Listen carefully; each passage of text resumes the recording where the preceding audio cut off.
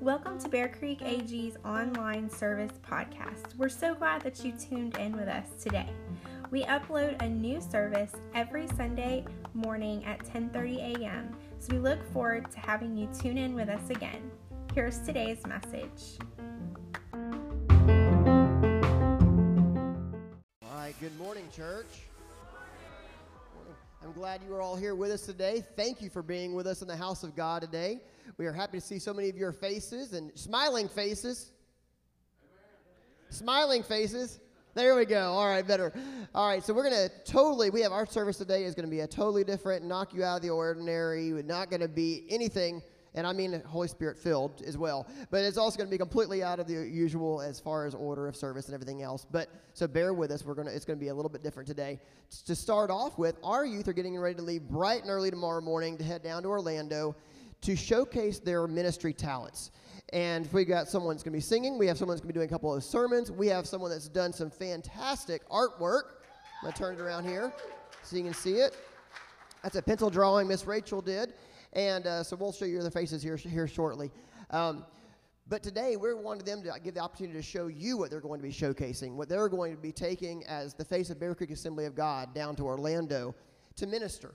They are going to be in a sort of competition where they're actually going to have professionals in the ministry area that they're going to be performing in front of, essentially, or practicing their arts in front of, that'll give them critiques as to how to do better in their ministry. And that's important for us, because we can help them some, but I don't know if y'all have ever heard me sing. I don't sing. And so I can't critique them, and I can't help them in that talent. So I am looking forward to taking them down there where they can hear from ministry professionals and their ministry that are top in their ministries, and that can give them critique and help them to become better in everything that they do. So this morning you're going to hear a short sermon that's going to be a children's lesson to kick off the service today that Mr. Luke is going to be doing, and he's going to be doing that entering into the children's ministry category with his short sermon for the kids. You ready, Mr. Luke? All right. So he's going to come here in a moment, and going to be on deck, and he's going to present in the children's short sermon category, and then Mr. Gavin, accompanied by Miss Grace, are going to come up here, and he's going to be entering the worship solo. Is that right? Yep, worship solo category. And then Luke has a regular short sermon he'll be doing as well that's focused more on the youth and adult age range. So if you would, make Mr. Luke welcome as he's getting ready to come on up here and minister to us today.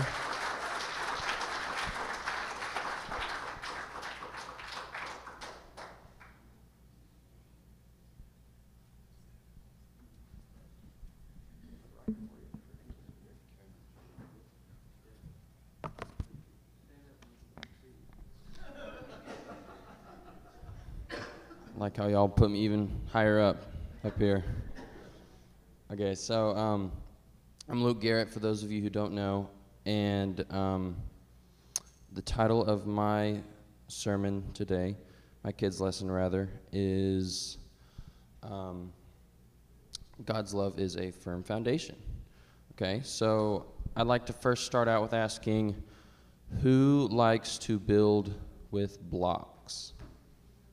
By show of hands. Okay. So I have some building blocks here. And when I was a kid, I'd try building these tall towers. And there's always the two types of towers that I'd build. There was the wide, strong, and sturdy ones, like I'm trying to build now on this curve. Thank you. So there's the wide, strong, sturdy ones, like I'm building here. They weren't necessarily tall, but they were strong, they were sturdy, they did what they had to do. They held up a lot of weight.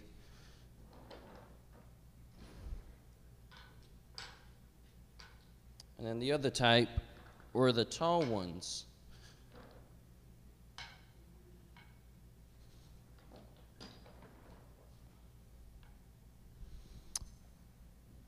So,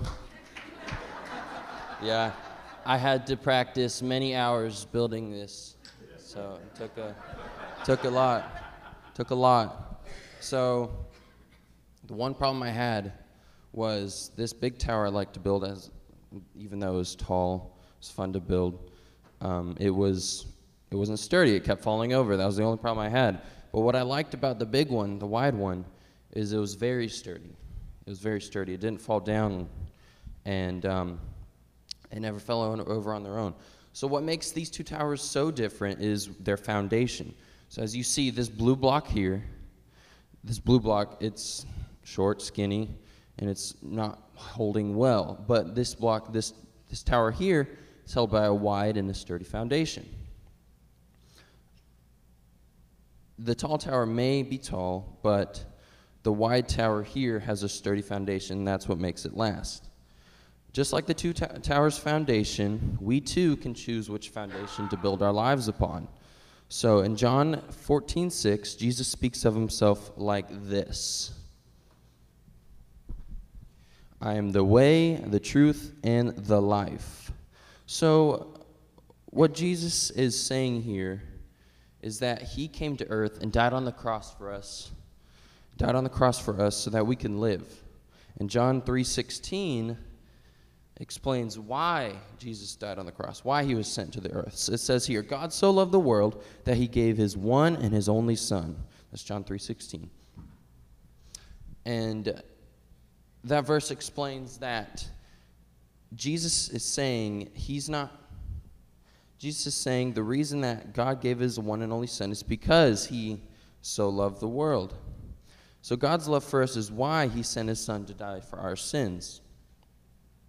If we believe in him and follow him, we will not die, but we will live forever with him in heaven. And since love was the reason that God sent his son down on the earth, love should be the reason that we live for him here on earth. So 1 John 4:6 says, so we know that God loves us. We depend on it. God is love, and anyone who lives a life of love is joined to God, and God is joined to them. So just like the towers of blocks, when we build our lives on the sturdy foundation of God's love, we ourselves will be living sturdily. But how do we do this? Because I can go on and I can explain how living our lives upon God's love will make our lives sturdy. But if I don't explain how to, then we're not getting anywhere. So not all of us are construction workers, so we can't just, there's a house. Here's a sturdy foundation to live on. But there's one builder who is sovereign over all. And there's one builder who can build our foundation to our lives. And so Jesus answers this question of how we build our lives on a sturdy foundation in John 15:4. It says here, remain joined to me just as I remain joined to you. With those simple words, Jesus is explaining how we remain joined to him. We remain joined to him, and in that way we build our lives on a sturdy foundation. Well, that's really good news, but how do we remain joined to Jesus? How do we remain joined to him? The answer is the Bible, which is God's word, prayer, and praise. It's the foundation of the Christian life. When we spend time with God by reading his word, praying to him, and praising him, we will remain joined to him like he willed for us, like he intended for us since the beginning. And the best way that I've found to do this is wake up in the morning, and the first thing I pray is, Jesus, help me to remain joined to you.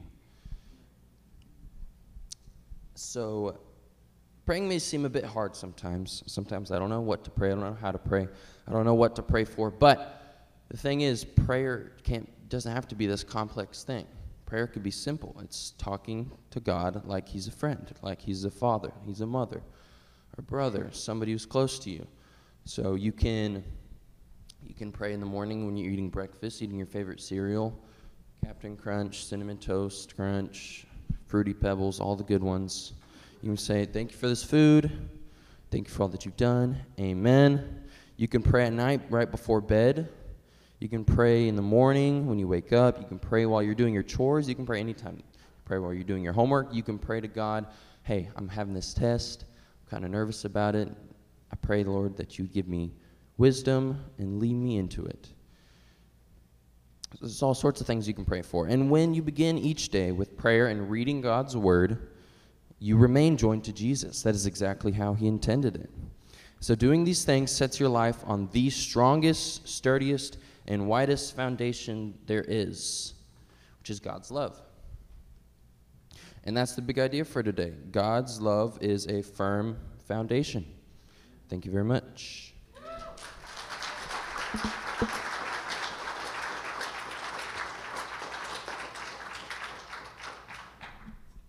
So I'm not being rude. I am making him clean it up himself because it's part of his competition, his setup and breakdown time too. So it helps him remember how long he's got to set up and break down.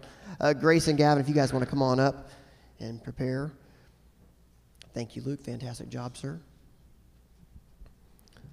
So they got about I think 2 minutes to set up, and then they do their message in 5 minutes, and then they have 2 minutes to break down.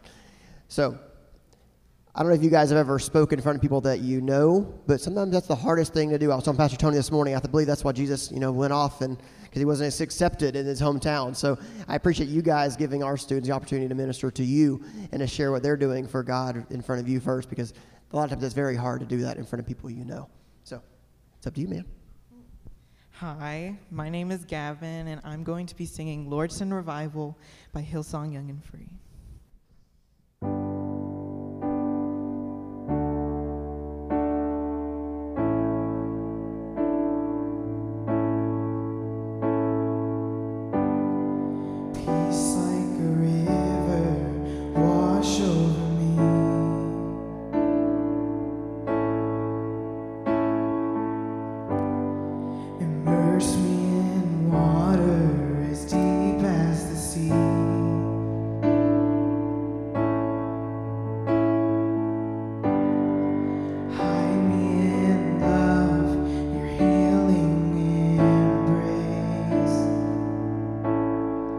Peace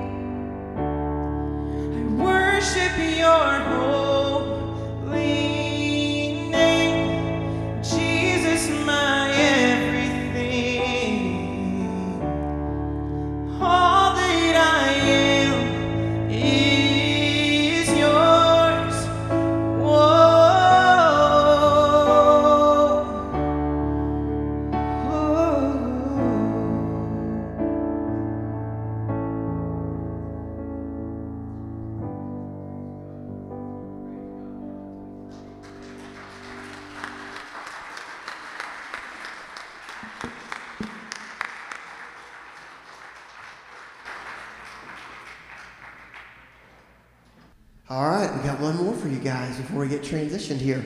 So Luke is getting ready to speak a short sermon, and he's got this one, God's laid on his heart. He's done it several times over, and he's practiced up and ready to speak with you guys today. So please be receptive, as I believe he's anointed of the Lord to share with you guys this day.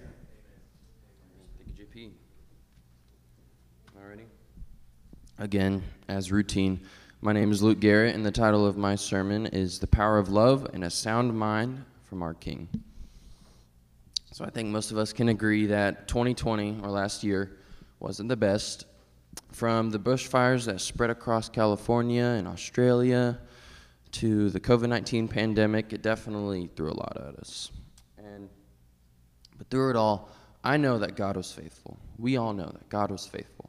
And we can see the results of that and the proof of that here today.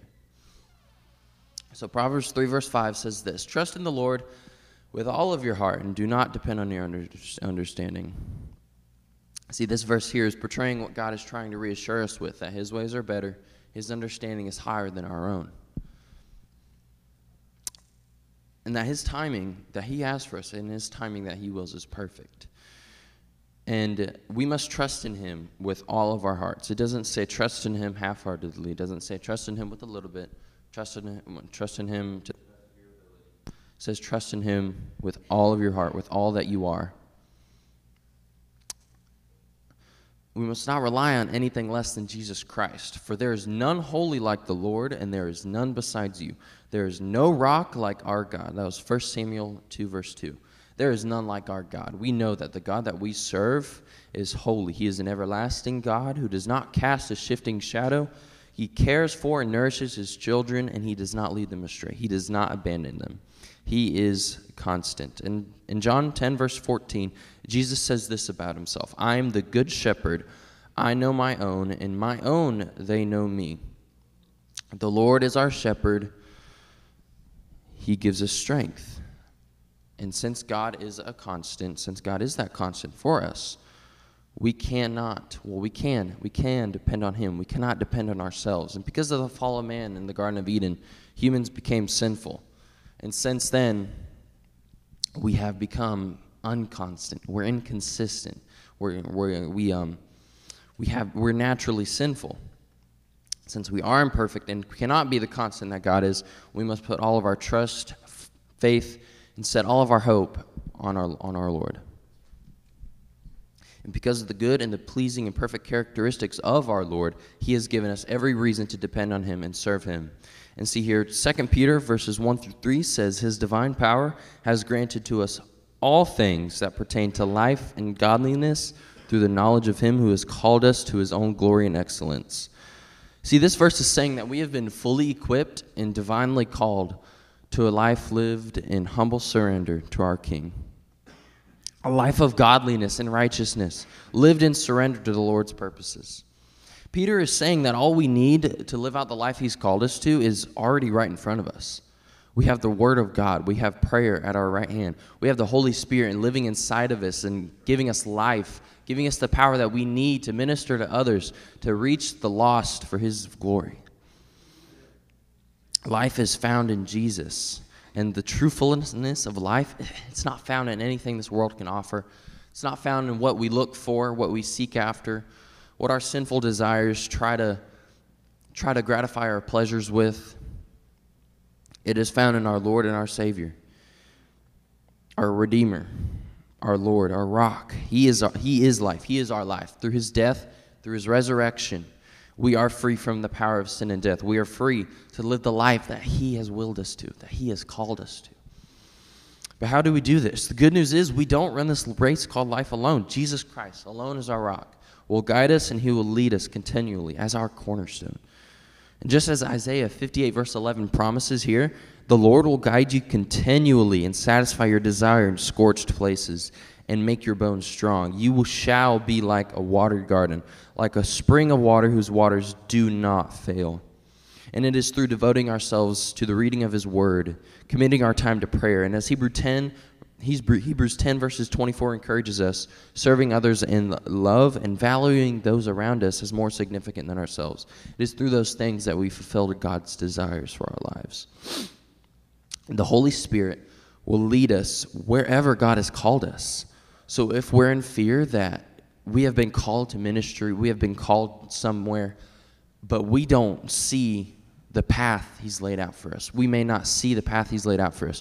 We can be confident in this, that the Holy Spirit will lead us when we are blind. He will lead us when we may not see the path in front of us.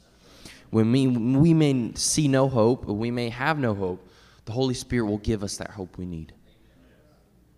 And as I close, my prayer is this, that the Lord may guide us continually as we commit ourselves to him, that our hearts may be set firmly on his kingdom and our eyes look to the Lord continually, that our lives would be living sacrifices for the Lord, marked by humble service, faith-filled ministering, and wholehearted devotion to him and those around us.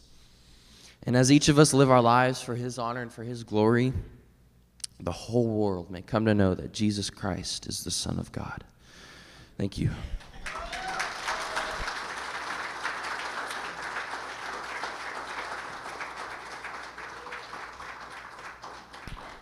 All right. Rachel, Gavin, Luke, if y'all would, stand up. I'm going to make y'all come up here and get Grace, you can stand up too, please. You're going to be going along with us. If you would, I just wanted you to extend your hands out. We're going to pray over these students as they're getting ready to go and be an accompaniment, as Grace is doing for Gavin. That God will just give them peace. Because it's a big thing. It's a massive conference center. There's going to be literally thousands of people here doing just the same thing. And it can be very nerve-wracking getting up there and performing or doing your ministry art in front of a group of people, especially when you know they're staring at you at a table, judging you or critiquing you on your talents and skill sets. If you would, just reach your hand forward. Let's pray over these students as they get ready to go and do what God's called them to do. God, I pray over these students, God, right now. God, over Rachel and over Gavin, over Luke, and God, as Grace accompanies it, God, that your peace would be upon them, God. God, that your Holy Spirit, your power would be upon them, Father God, as they get ready to speak and sing and show off your talents, God, that you have blessed them with, God. That they are being faithful, God, with the skill sets you have given them, God.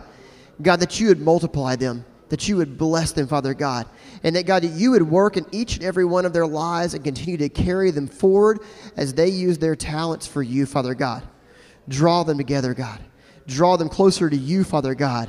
That they may serve you for the remainder of their days, God. And use their talents and their skill sets for you, God, that you may be glorified in every area of their lives. And we pray this. In Jesus' name we pray. Amen. Amen. Thank you very much for letting our students practice their talents for you today. And thank you. Please keep them in prayer as they go on this week and they use their skill sets for you. And as they go forward, as they are called of God, many of them to go forward into the ministries that they're practicing today. Amen. Come on, let's give them another hand clap. Amen. So proud of our youth ministry. Pastor JP, Pastor Jenny, and their team are working diligently to groom these kids and to reprogram them from the way you guys have programmed them as their parents. I wasn't being funny, but anyways.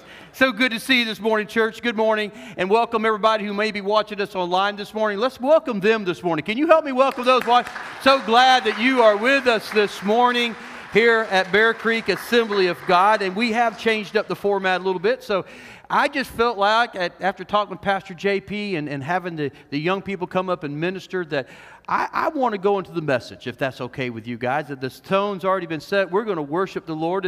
I don't want to make any promises that it's going to be a brief message, but it's intended to be brief a little bit.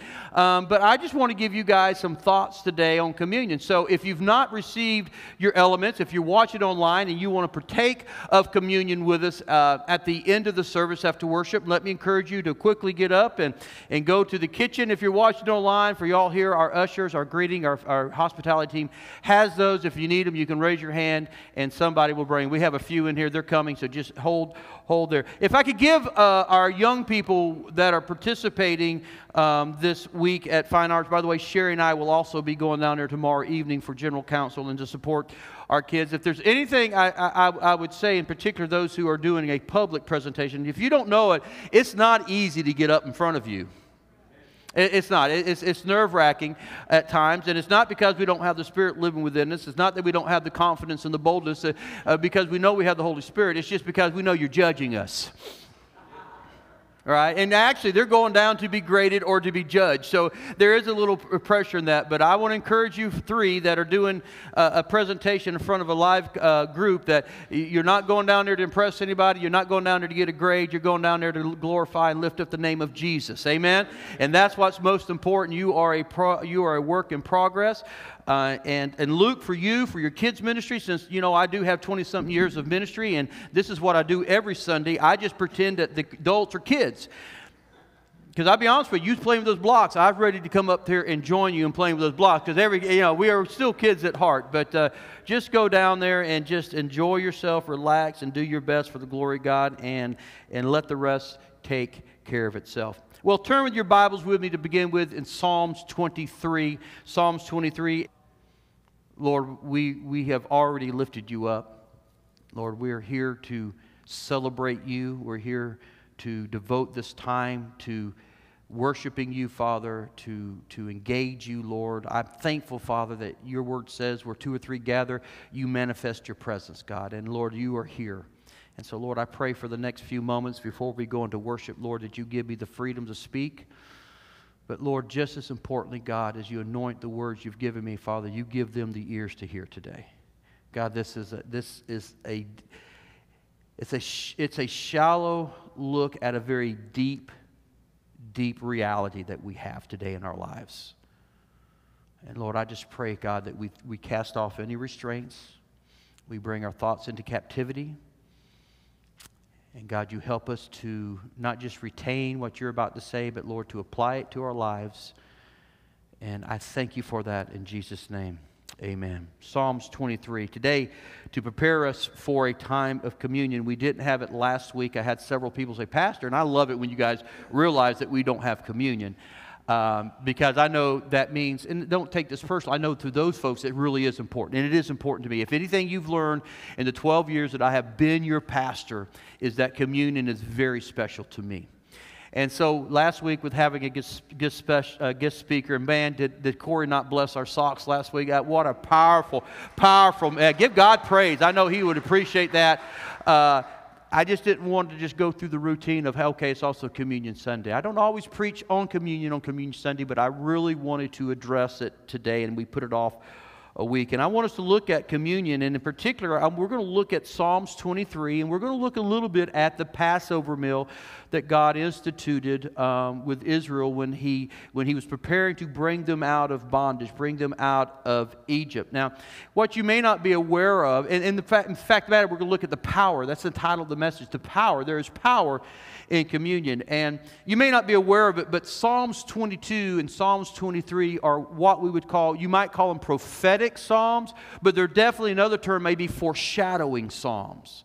We're not going to look specifically at Psalms 22, but if you were to go back, and I hope you do at your own time, and you were to read Psalms 22, what you're going to see is you're going to see in there the suffering and the emotional agony that Jesus went through in his life before going to the cross. It's a very powerful foreshadowing. It even begins with those words that Jesus said on the cross, my God, why have you forsaken me? I mean, it begins there, and as the psalmist goes on, he describes the agony he's feeling. His bones are being disjointed. He's being poured out like water. His heart is being vexed. It talks about how his hands and his feet are being pierced, and how his garments are being separated or sold, or lots being cast for. You see it in Psalms 22.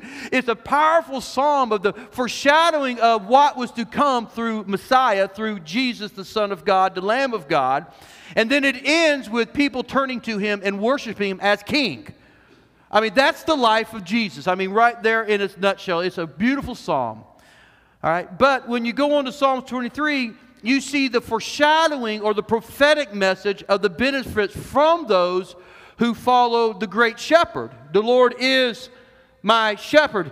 It's neat that Luke even referred to that, God being the shepherd, and it talks about those who follow, the benefits of those who follow the shepherd. And to put it in the New Testament vernacular, for those who follow Christ today. If those two psalms were foreshadowing of Jesus' life and then the benefits of his resurrection, Psalms 23 is the benefit of his resurrection, And when we look at that, we have to see the benefit in this. And that's what I want us to do. I want us to read through Psalms 23. It's not a very long psalm.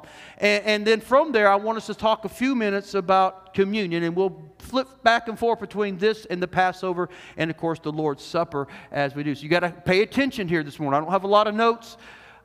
Just a thought more than anything, but I think it pertains to us very much so today. So it begins, the Lord is what? He is my shepherd. I shall not want, or I will not lack anything. He makes me lie down in green pasture. He leads me beside still waters. He restores my soul, and He leads me in paths of righteousness. And I love to hesitate there. Not for my name's sake, but for His name's sake. Even though I walk, even though those paths lead me through the valley of the shadow of death, I will fear no evil. For why? For You are with me. You never leave me. You never forsake me. Your rod and Your staff, they comfort me. They protect me. They provide for me. You prepare a table before me in the presence. You prepare a table for me. For me. And we're in the presence of my enemies. You anoint my head with oil. My cup overflows. Surely goodness and mercy shall follow me all the days of my life.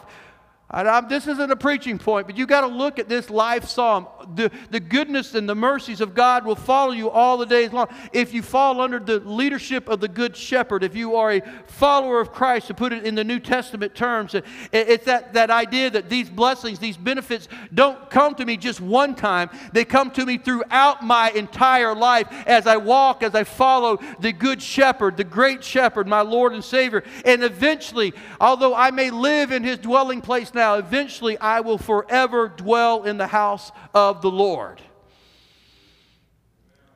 Amen. That is I could sit right there and just preach, not even talk about communion. What a powerful life psalm that we have. But what I want us to focus on this morning is that verse 5. You prepare a table before me in the presence of my enemies. If this is truly a foreshadowing, Psalms 22, of the life, the death, the resurrection of Jesus, and Psalms 23 truly is the foreshadowing of the life that we can have together today as believers, then it's my point to discuss here this morning, what I'm trying to show to you this morning, that table that He prepared for us is the foreshadowing of the Lord's table.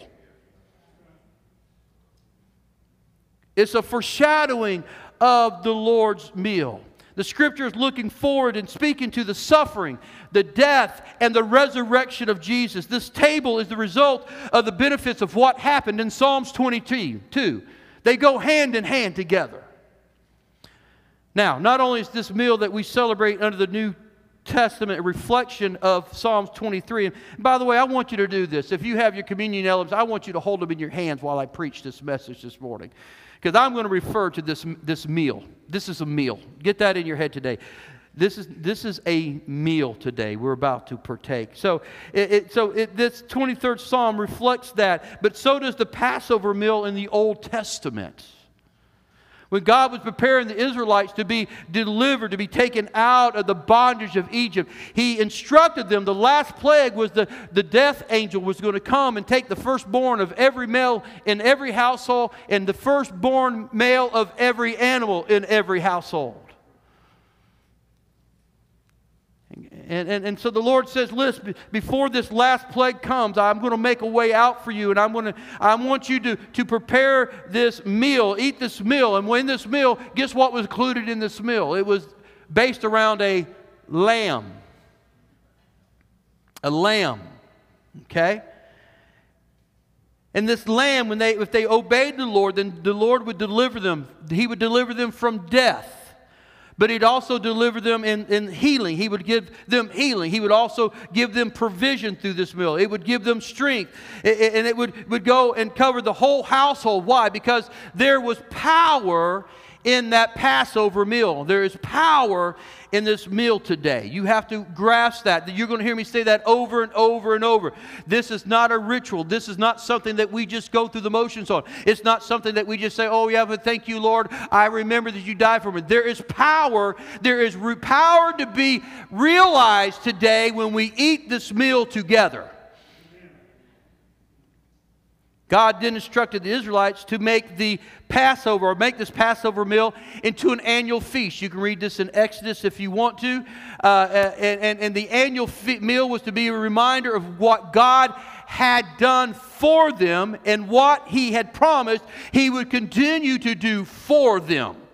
That's what this meal. That's why after He did it, He said, you're going to do this every year at the same time, and you're going to teach your kids what this meal means to them, because not only did it have meaning back here when you was in Egypt, it will have meaning that day when you are eating it together as a family, and it will into the future, because it's still my promise of healing, of provision, of protection, of life after death. Or escape from death, however you want to phrase it. I mean, you move forward to the night that Jesus is portrayed when He sat down to take the Passover meal, the Seder meal. He took it and He instituted what we call today as the Lord's Supper. We call it communion. It's about communing with one another, but it's also about communing with God, or it's also in the fact that, as Paul says, we share in His sufferings when we do this. We remember what He did for us, and yes, it's celebratory, but also it's also very solemn, because we're sharing in His suffering when we do this. It has power. And that's the point. If the Old Testament Passover meal had the kind of power that it had for the Israelites 4,000 or 5,000 years ago, how much more does this meal today have? How much more power does this meal have for us today? Would you think about that? If it doesn't, then you've missed the point of this meal that we partake once a month together.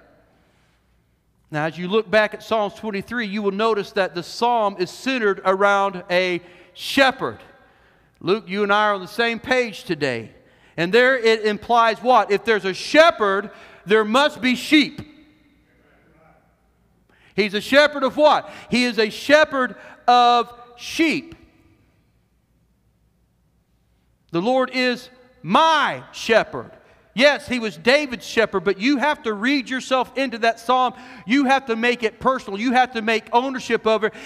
Jesus is my, Tony T's shepherd. He is my great shepherd. And He is that great shepherd that restores, He leads, He protects, and He heals me just like He can you.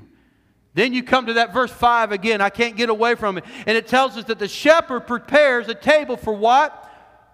He prepares a table for His sheep in the presence of the sheep's enemies.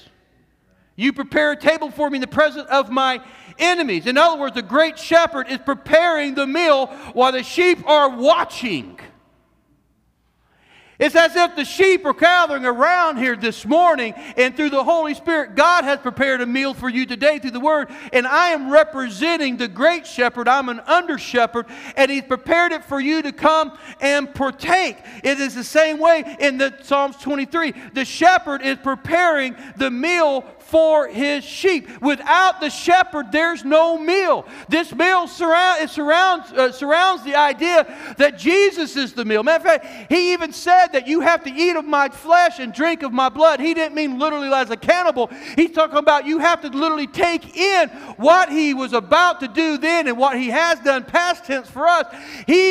Without Him, there is no meal. He is the meal. We have to grasp that concept today. And because of that, there is power in this meal. When you humble your heart and take communion, God is drawn to us. I love the fact that the Bible says where 2 or 3 are gathered, He's in our midst. We gather in His name. It means He manifests His presence. The reason why God shows up and moves and we have gifts of operation and healings is because God shows up in this room. He manifests His presence. But can I tell you something? God also manifests His presence when we take communion together. When we eat this meal together, whether it's by yourself at home, whether it's with your family once a year, like at Thanksgiving or Christmas like we do, or whether it's at that Sunday that we do it together, you have to understand that God manifests Himself through this wafer and through this juice because it's representative of His body and His blood. He shows up when you eat this. He's in this, the power of this meal that we don't realize today. Think back, this isn't in my notes, so I guess I am going to preach a little bit today. I think back to how Paul was correcting the Corinthians and how some of them came to partake of the Passover, or the communion together, the Lord's table, and they took it lightly, and they came and they were gathered off in their groups, and some of them even got sick because they took it unworthy. There should be power in this meal. The reason why that wasn't because they weren't taking it seriously. God could not manifest His presence when they took it. He could not bring them healing because they weren't doing it with a humble heart, with a sincere heart of honor and remembering and realizing the power. They took it for granted. It became a ritual. It became a religious act. We dare not take it as a religious act. There's power in this meal. When we take communion, we can actually feel Him in our presence. And it's more than just an emotion. When I take communion, I know He's in my presence. When we enter into communion with a full understanding of what we are doing, God shows up because there's power in this meal. Don't take lightly the fact that this meal in Psalms 23 is prepared for me in the presence of my enemies. The enemies of a sheep is anything that could kill that sheep. The enemy to a sheep is anything that can bring harm to that sheep, you see. So what are as sheep today, what are our enemies today? We know, it's very clear. Can I tell you something? It's death, it's sin, it's the grave. We think it's sickness, we think it's hardship, we think it's going without, we think all of this is the enemy. The reality is that is not the enemy of the sheep. Satan is the enemy, and the only control, the only power, the only way he can affect us is through death, through sin, through the grave. But what Jesus came and did, He says, I am preparing a meal for you, and this meal, when you partake of it, it's going to conquer sin, it's going to conquer the grave. Just like I resurrected, so one day will you be resurrected. So in other words, the enemies have been defeated because of what the shepherd has done. Oh, church, we dare not take this lightly. 1 Corinthians 15:53 says, death is swallowed up in victory. Oh, death, where is your victory? Oh, death, where is your sting? The sting of death is sin, and the power of sin is the law. But thanks be to God who gives us the victory through our Lord Jesus Christ. Also notice at this table in Psalms 23, it says, you anointed my head with oil. This is a reference to the healing, the oil that when a sheep would bump its nose or hit its head or go through the briars, it would get scratches on it and infection, but also the bugs would come. And so he would anoint for the healing of the scratches and the scars that they would have. And what does this do? This speaks to the anointing, the healing that we get from this meal. Psalms 105:37, written about the Israelites leaving Egypt, says, then he brought us out of Israel with silver and gold, and there was none among his tribes who stumbled. The KJV, King James Version, says that were feeble. That's the restoration in Psalms 23 that we speak, He restores my soul, is realized in this meal. It's realized in this meal. Over 1 million people leave Egypt and they're strong and healthy. We don't think about that concept, but think about it. We see it's funny, I was watching the Ten Commandments many years ago that comes on every year at Easter. And as they're leaving Egypt, they're carrying old people and they've got carts with the lame. And can I tell you, that's not biblical? Now, in our mind, we think that, but when they partook of that meal was supposed to give them strength. It was to give them healing. Because why? They were about to leave bondage and go and meet God. And He says, I want you healthy. Matter of fact, I want you so healthy that the plunder, that the gold and the silver, the Egyptians are going to want you out of their lives so bad, they're going to give you all of this to take. You have to be strong. You say, Pastor, you don't know that. Oh, I'm very confident of that. They weren't sick. They weren't feeble. God, through that meal, supernaturally brought healing to them, brought strength to them. And that's what this is talking about. We know from Isaiah 53:5, it tells us, with His wounds we are healed. The bread that we eat represents the body of Christ, and we know that it was broken for our healing. It's there in Psalms 23, plain and simple.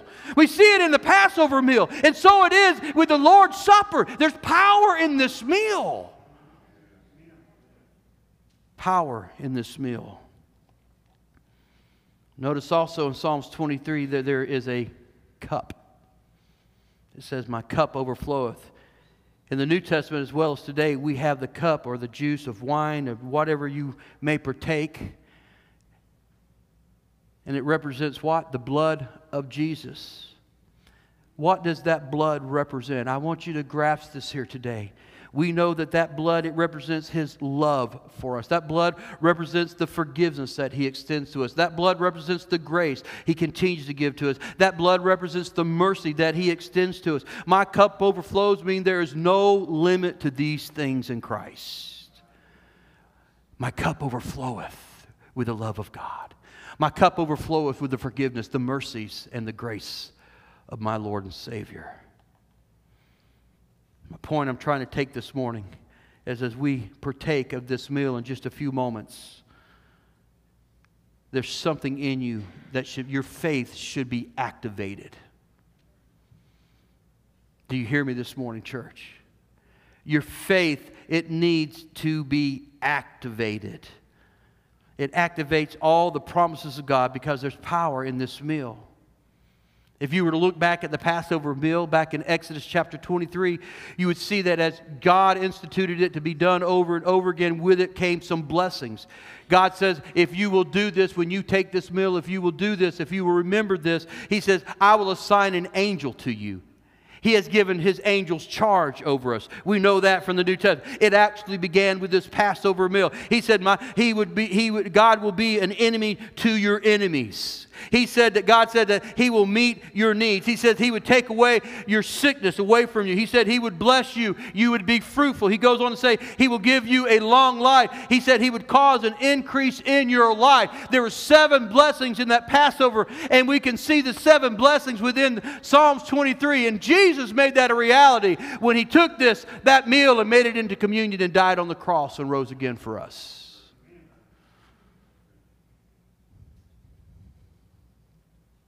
Power in that meal.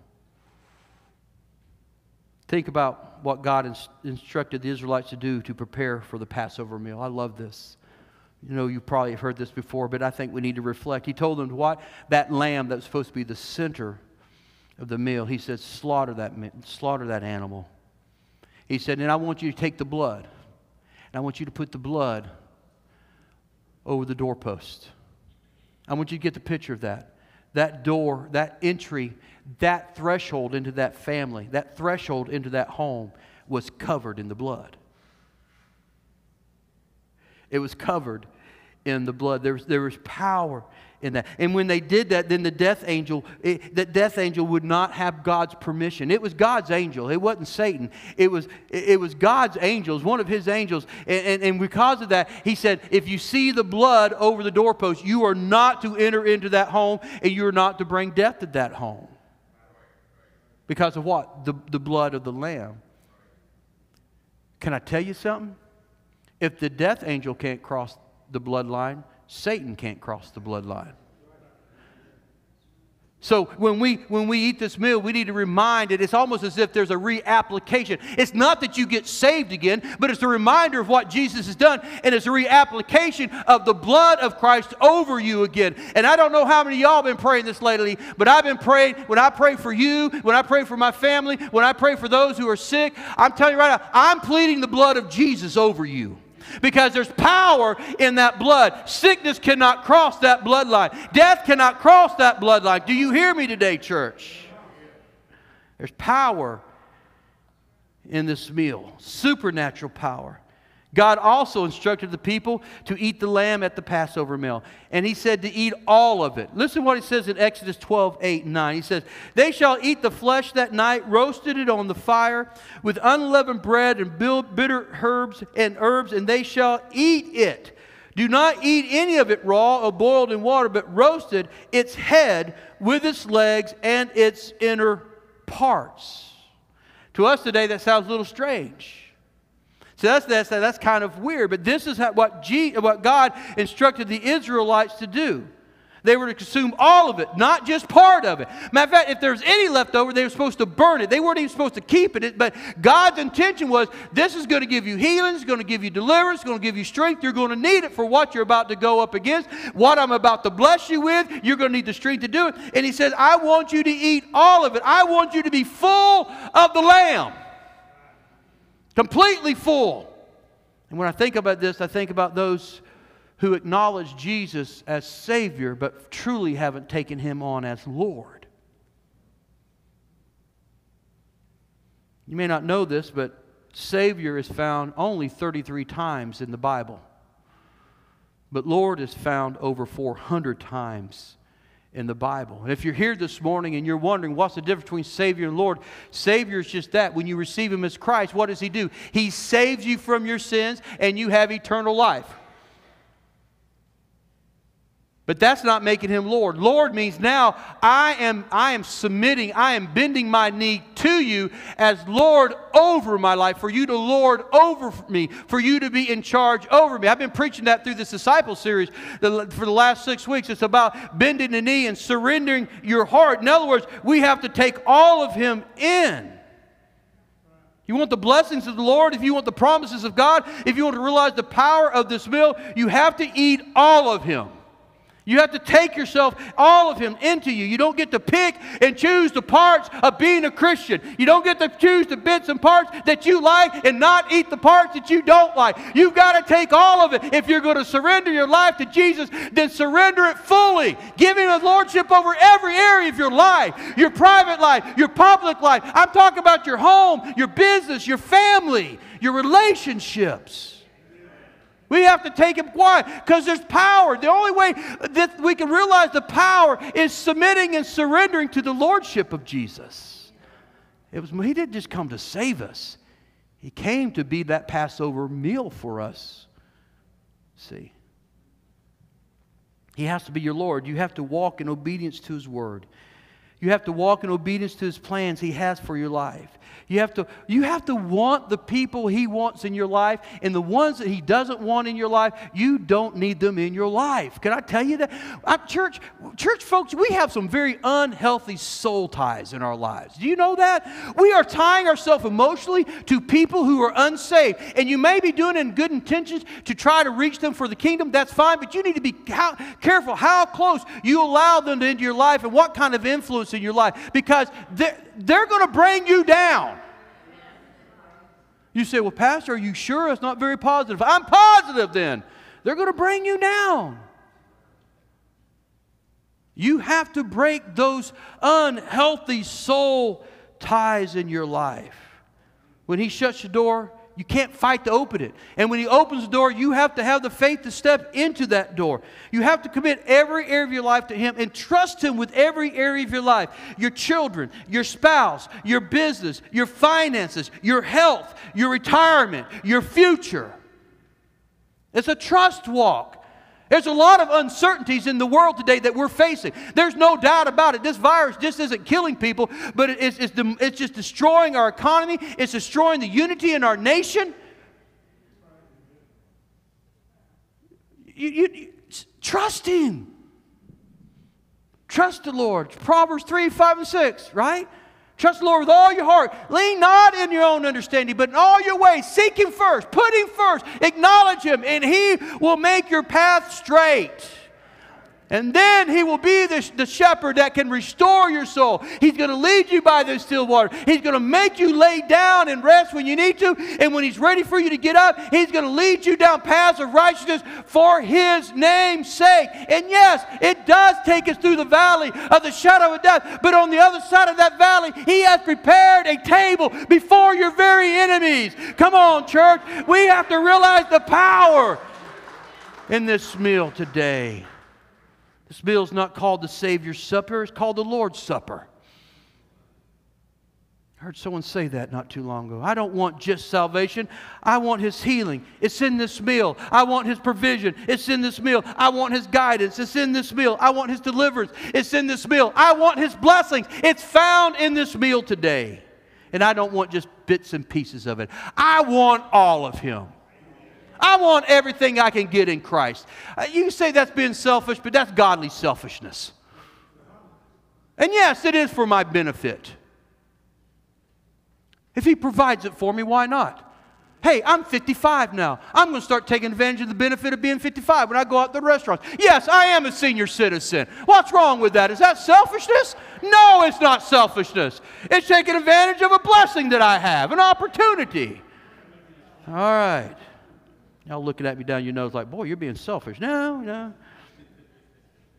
The fact of the matter, if I don't place myself under His lordship, then I don't have any of these blessings and provisions. Now, as we approach, I'm going to invite the praise team up. We're going to have a time of worship. I know. It's like, wow, Pastor, this is really different. I really wanted this. I really felt in my spirit that God ordained it to be this way. Because if we go to worship this morning, I know many of you are carrying heavy burdens. We got a lot. We're going to pray for some sick folks here right before we take communion at the end, and some needs in our church. But as we worship and we listen to these words, I don't recall the songs they've picked out. It doesn't matter. God ordains it. I know He anoints it. And as we sing, I want you to think about the words that we're singing, because this today is really about Him. And like I said, I know you're coming with burdens. You're coming with cares. You're coming with worries. And yes, this is the place you can leave them. You can. There's healing in the house today. Why? The shepherd's here. He'll anoint your head. But I also want us to realize it's about focusing on Him. Just gather around the shepherd this morning. We're gathering around the table to eat a meal with the shepherd today. He's already prepared it for us. And I want us to just to worship Him with abandonment. And as we do, as we prepare to take communion, we dare not take it out of routine today. We must always partake with a fresh appreciation. Never allowing this time to become boring, ritualistic, common, or religious. It should never be taken without full revelation of what is involved in this meal, because there is power today in this meal. Amen, church? Let's worship today.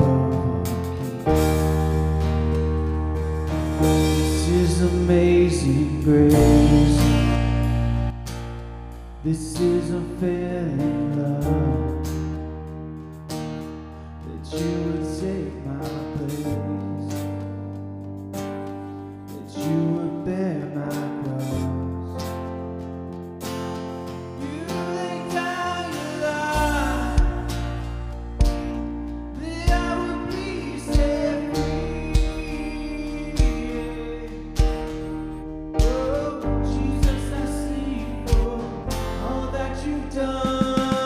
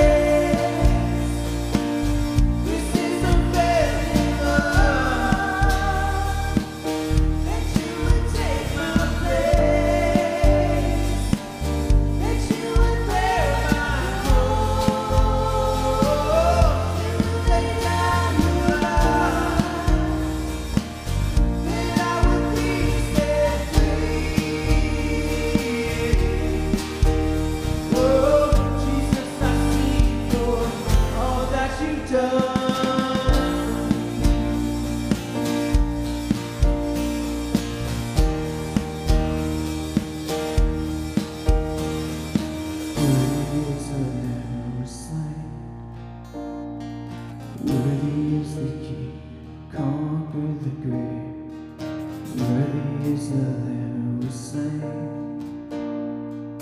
Worthy is the King, conquered the grave. Worthy is the Lamb who was slain.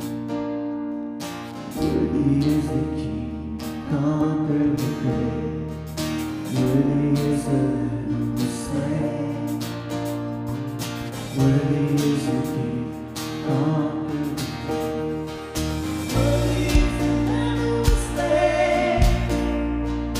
Worthy is the King, conquered the grave. Worthy is the Lamb who was slain. Worthy is the King, conquered the grave. Worthy is the Lamb who was slain.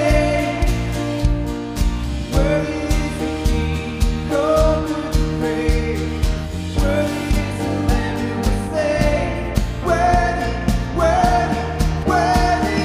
Oh, this is amazing grace. This is amazing love. That you would take my place. That you would bear my cross. You lay down your life. That I would be set free. Oh, Jesus, I sing for all that you've done.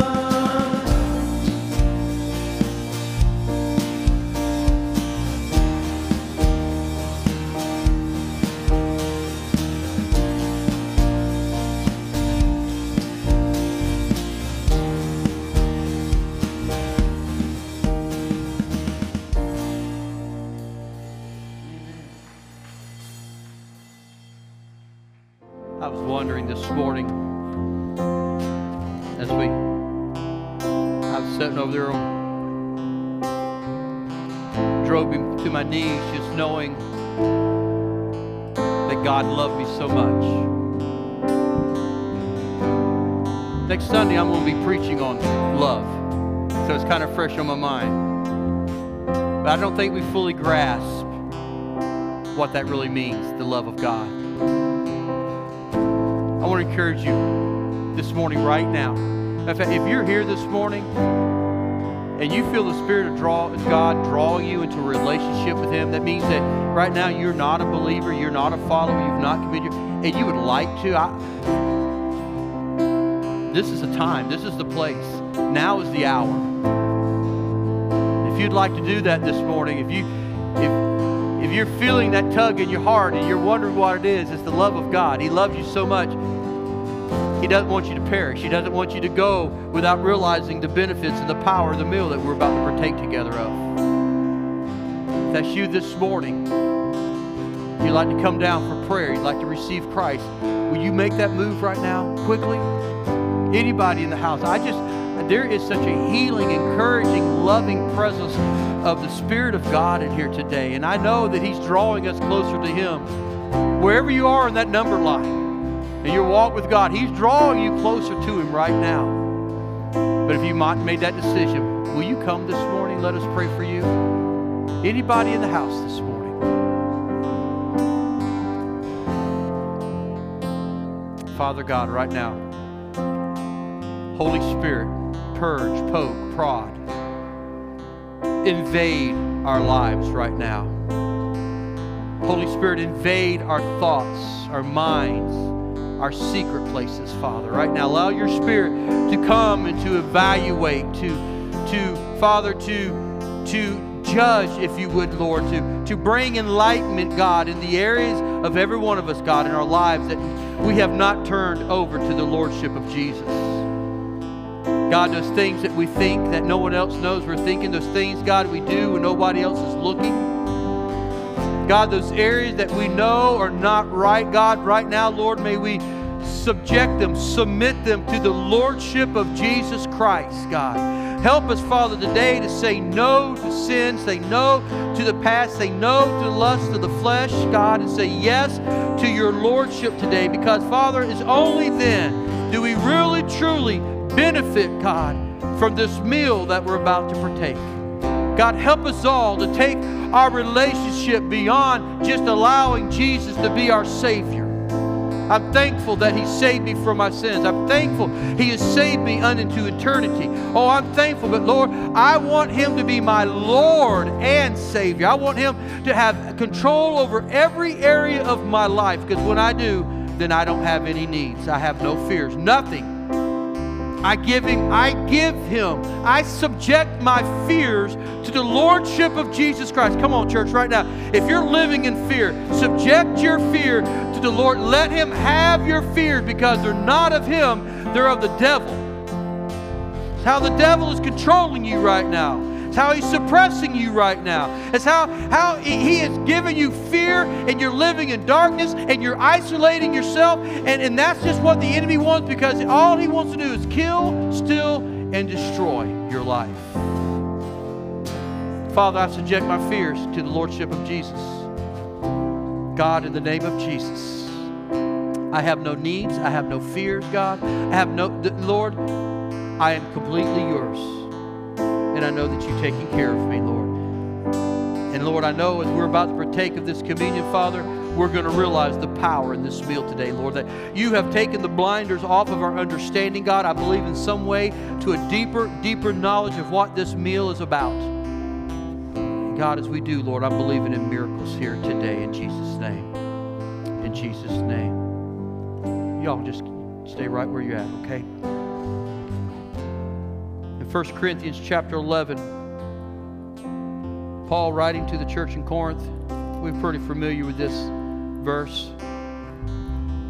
He says, "For I received from the Lord that what I also delivered to you, that the Lord Jesus on the night when He was betrayed took bread, and when He had given thanks, He broke it and said." Now I want you to note what Jesus is saying. Paul is quoting Jesus here. "This is my body." This is not a wafer, it's not a piece of bread. He took the bread and said, "Now this is my body, which is for you. Do this in remembrance of me." In the same way, also He took the cup after supper, saying, "This cup is the new covenant in my blood. Do this as often as you drink it in remembrance of me. For as often as you eat this bread and drink the cup, you proclaim the Lord's death until He comes." It says to remember, in remembrance of me. This meal is to invoke memories for us. Obviously, is to provoke or invoke the memories that what Jesus, our Lord and Savior, did on Calvary in the grave, and when He rose again.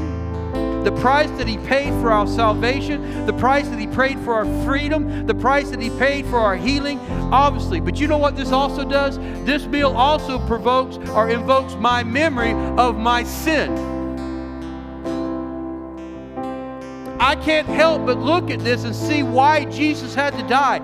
He had to die. And it reminds me of how helpless I was. It reminds me of how lost I was. It helps me remind me how blind I was to my state, how low I was, how messed up I was. I remember my sin when I take this.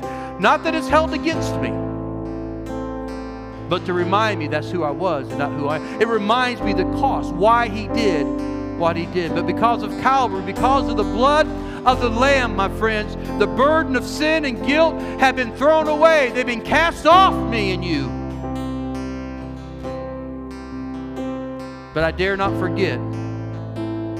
I dare not shun those memories, because they're there to remind me of what my Lord and Savior went through for my saving, for my healing, for my provision.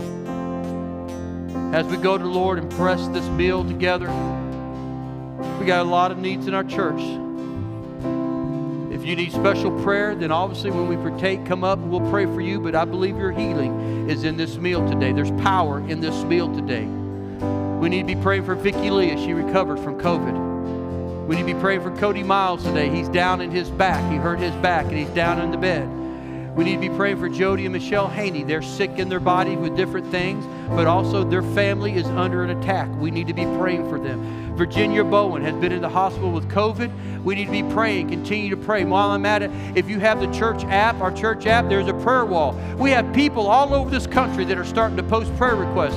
I need you to go in there and commit to praying for these people. Amen.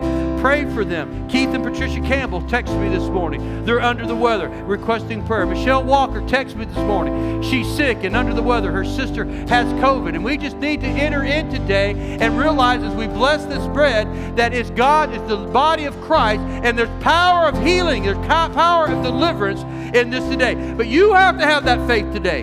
Do not go through this ritualistic. Don't go through this going through the motion. When you take this, if you're sick in your body today, if you're watching by video today, by online, when you take that bread, whatever it is you're taking that represents the body, you have to believe that today the power of Christ's broken body 2,000 years ago, the power that was in that table that the great shepherd made for the sheep, the power that was in that Passover meal, that is in this today. Do you believe it? Church, do you believe it today? I'm trying to provoke your faith.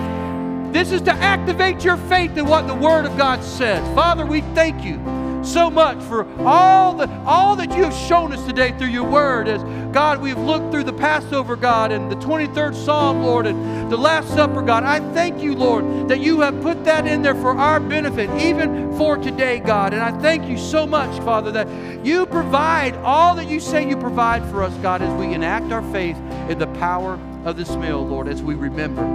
Now, God, there's many today who need healing, God, for Vicki Lee. Lord, for Cody Miles, for Jody and Michelle Haney, God. Father, for Virginia Bowen, God. For Keith and Patricia, Father. For Michelle Walker and her sister, Lord. And for so many others, Lord, that are on our prayer wall, that's on our prayer list today, God. God, for Jerry Peoples, Lord, for his legs, God. Touch him in healing, Lord. God, we're believing today as we take this, God, that the power of your healing rests in this today. And Lord, literally, as we partake of this bread, God, as it represents the body of Christ, I'm believing that miraculously, instantaneously, Father, that our bodies, our minds, God, our emotions, Lord, are made healed today, made whole today, God. Thank you for the body. Thank you for the body of Christ, for the broken body. In Jesus' name, let us partake. Father, I thank you also for the blood.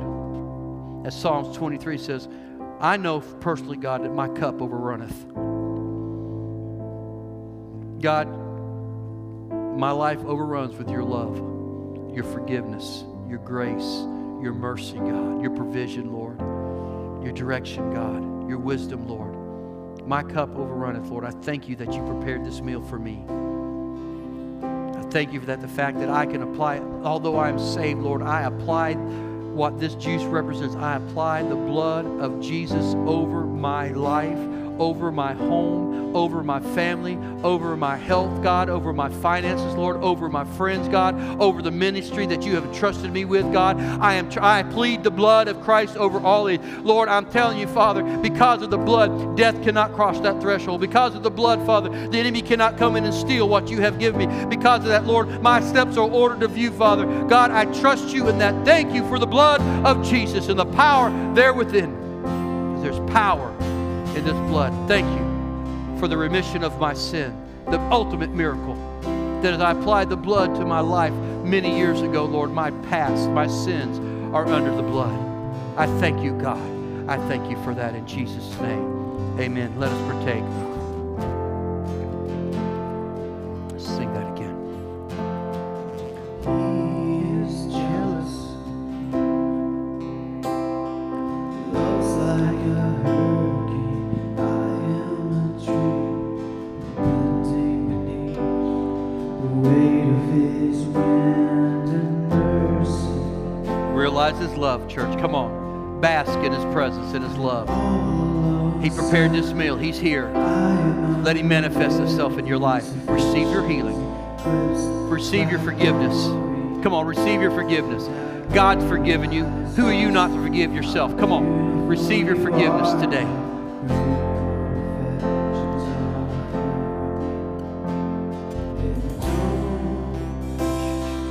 How he loves us.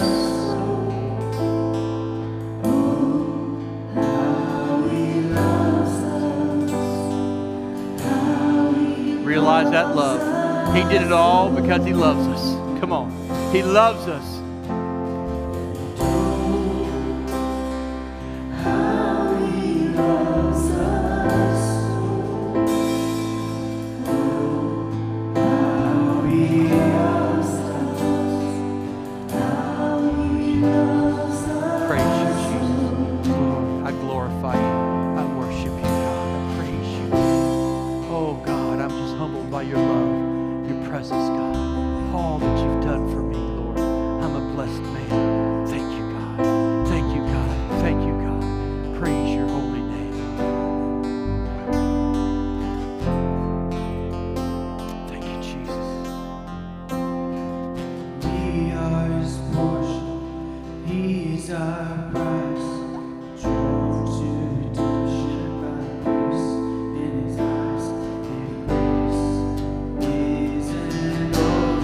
Drowned in it today.